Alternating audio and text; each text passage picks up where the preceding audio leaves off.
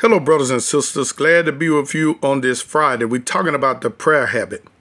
Father, the entrance of thy words give it light. Father, you give it understanding unto the simple. So, Father, let your words, Lord, enter into the hearts of the listeners, Father, and cause them, the Lord, to have the intellect, Lord, and the spiritual wisdom, Lord, to pray, Lord, your words over their own self, Lord, over their situations, Lord, over their families, Father. Move upon them, Lord, with your strong anointing, Lord, and let the spirit of prayer fall upon them, Father, in the name of the Lord Jesus Christ. Amen.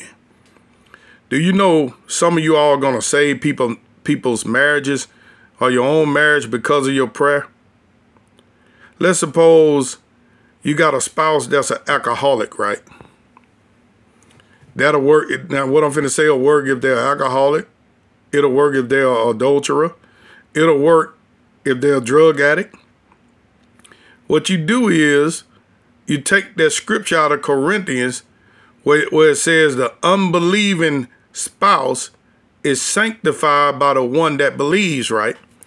Now, this is coming to me suddenly by revelation. I didn't intend to go here. So this is a specific word for somebody. It says, see, I don't even have it pulled up. I think it's in the 7th chapter of 1 Corinthians. So you have to do a little research, but this is coming to me by revelation of the Spirit. You would take that verse where it says, the unbelieving spouse is sanctified by the spouse that believes. And you would say, you would pray this in the morning when you wake up. You'll pray it at noon when you go to lunch. You'll pray it at night. You could pray it more than that. You could say, I decree, I say in the name of Jesus Christ, it is written that my unbelieving wife or my unbelieving husband is sanctified because I believe. And I decree that they are free. They are free from the spirit of adultery. They are free from the spirit of alcoholism. They are free from the powers of addiction. They are free from whatever is hindering them in the name of the Lord Jesus. And you pray that prayer, you be like a pit bull. You don't let off of it until they fully deliver. Even when they get delivered, you keep on praying them into the church. You just keep on praying until they well stabilize. Now when they get stable, you're still gonna pray for them, but you don't have to be as intense. How many understand that? That's your answer. That's how you're gonna get the victory, and you will get the victory. Faith is the substance of things hoped for, or the thing positive imagined. See, it's not manifest, but it's in your imagination.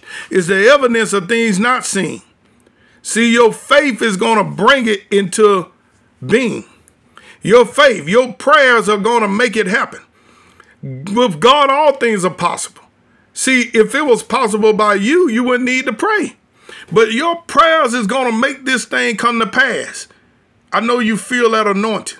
Your prayers are going to make this thing come to pass. You will bring it to pass. You will deliver them. You will help them, and they're going to love you in eternity for what you did by simply praying. Simply praying. I remember one time a young lady was getting bullied at school. And I told her, I said, well, tell me the name of the bully. And when she told me the name of the bully, I said, the first thing we got to do is forgive them. You always have to do that first because they be mad at the bully. So once I led her, I said, well, what's the bully name?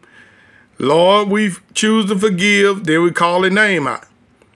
And then, Lord, we bless them, Lord, with the spirit of love. See, the Bible say bless your enemies. But what we're going to bless them with? We're going to bless them with the spirit of love. We're going to say, Lord, well, Satan has put hatred and bullying in their heart. Lord, we replace it, Lord, with love and compassion. And Lord, we pray that you'll show them that when they pick on me, how it makes me feel. Let them feel that, Father, so they'll understand in the name of Jesus Christ. So I led that young lady in this prayer, right? And then I prayed for the bully myself every day while I was at work. And I started praying that prayer myself and praying for the bully. And the young lady told me after about 2 weeks, she said that bully came to her and said, I can't take it no more. I can't take it no more. I'm sorry for what I was doing. You know what they couldn't take? They couldn't take that spirit, the Spirit of God, bringing that conviction on them because of my prayers. And see, God is willing to do the same thing for you if you will pray. But see, a lot of times people like to handle it in the natural. They teach their kids to go get a gun or go get a steel pipe or a brick. They hit the bully upside the head. But see, that's going to make the bully even more angry. See, what we're trying to do is we're trying to bring people into the kingdom. We don't want them to be that way. They're that way because they probably been bullied by their parents. Do you know some of you parents are your children's first bully? So, you know, these are the things that we pray about. These are the ways we pray. This is how you put the word to practice to make a difference. See, you should pray over your city. I'm praying over the city, and if you praying over the city, do you know we can make Mobile, Alabama, wherever city you are, the safest city? At least you could do it for your neighborhood. You never know what God want to use you to do until you start doing it. God loves when he see people really believing and praying and decreeing. Hallelujah. There will be no drug selling or drug addictions in my neighborhood in the name of Jesus Christ. Only the peace of God. There will be no reveling. There will be no murders, no rapes. There will be no divorces. There will be peace in the homes in my neighborhood. This will be the safest neighborhood in the city. I bind all witchcraft. I bind all violence. I bind all evil. And I drive it away from my neighborhood in the name of Jesus Christ. That's how you got to pray. If everybody did that, Satan wouldn't have a place to go. But he goes where there's a void. Lord, let the angels come and encamp around this neighborhood. Lord, let your glory come to this neighborhood.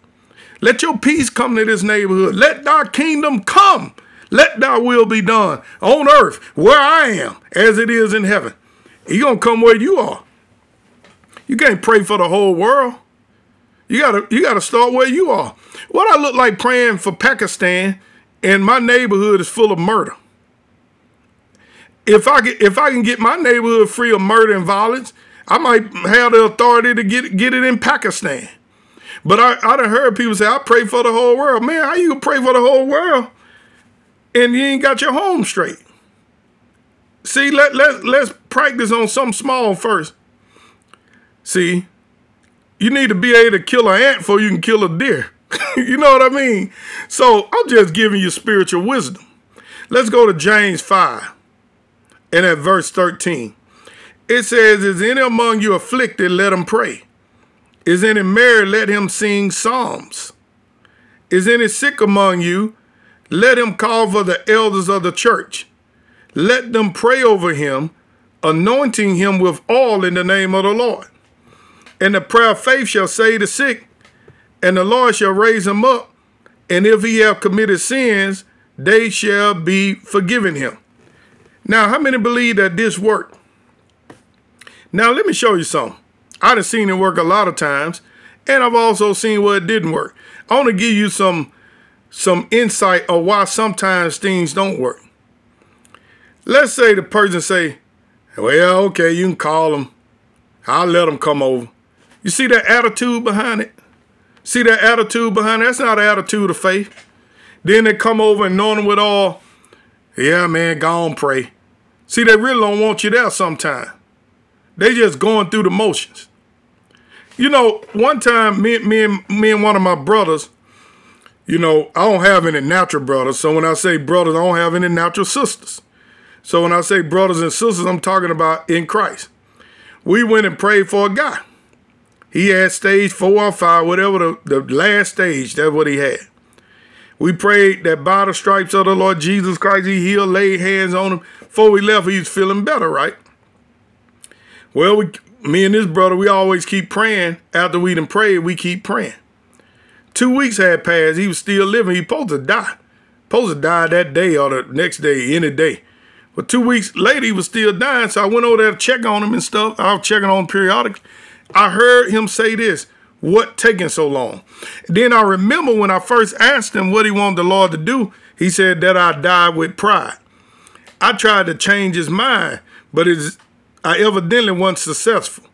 Brothers and sisters, you have to get people in line with the word.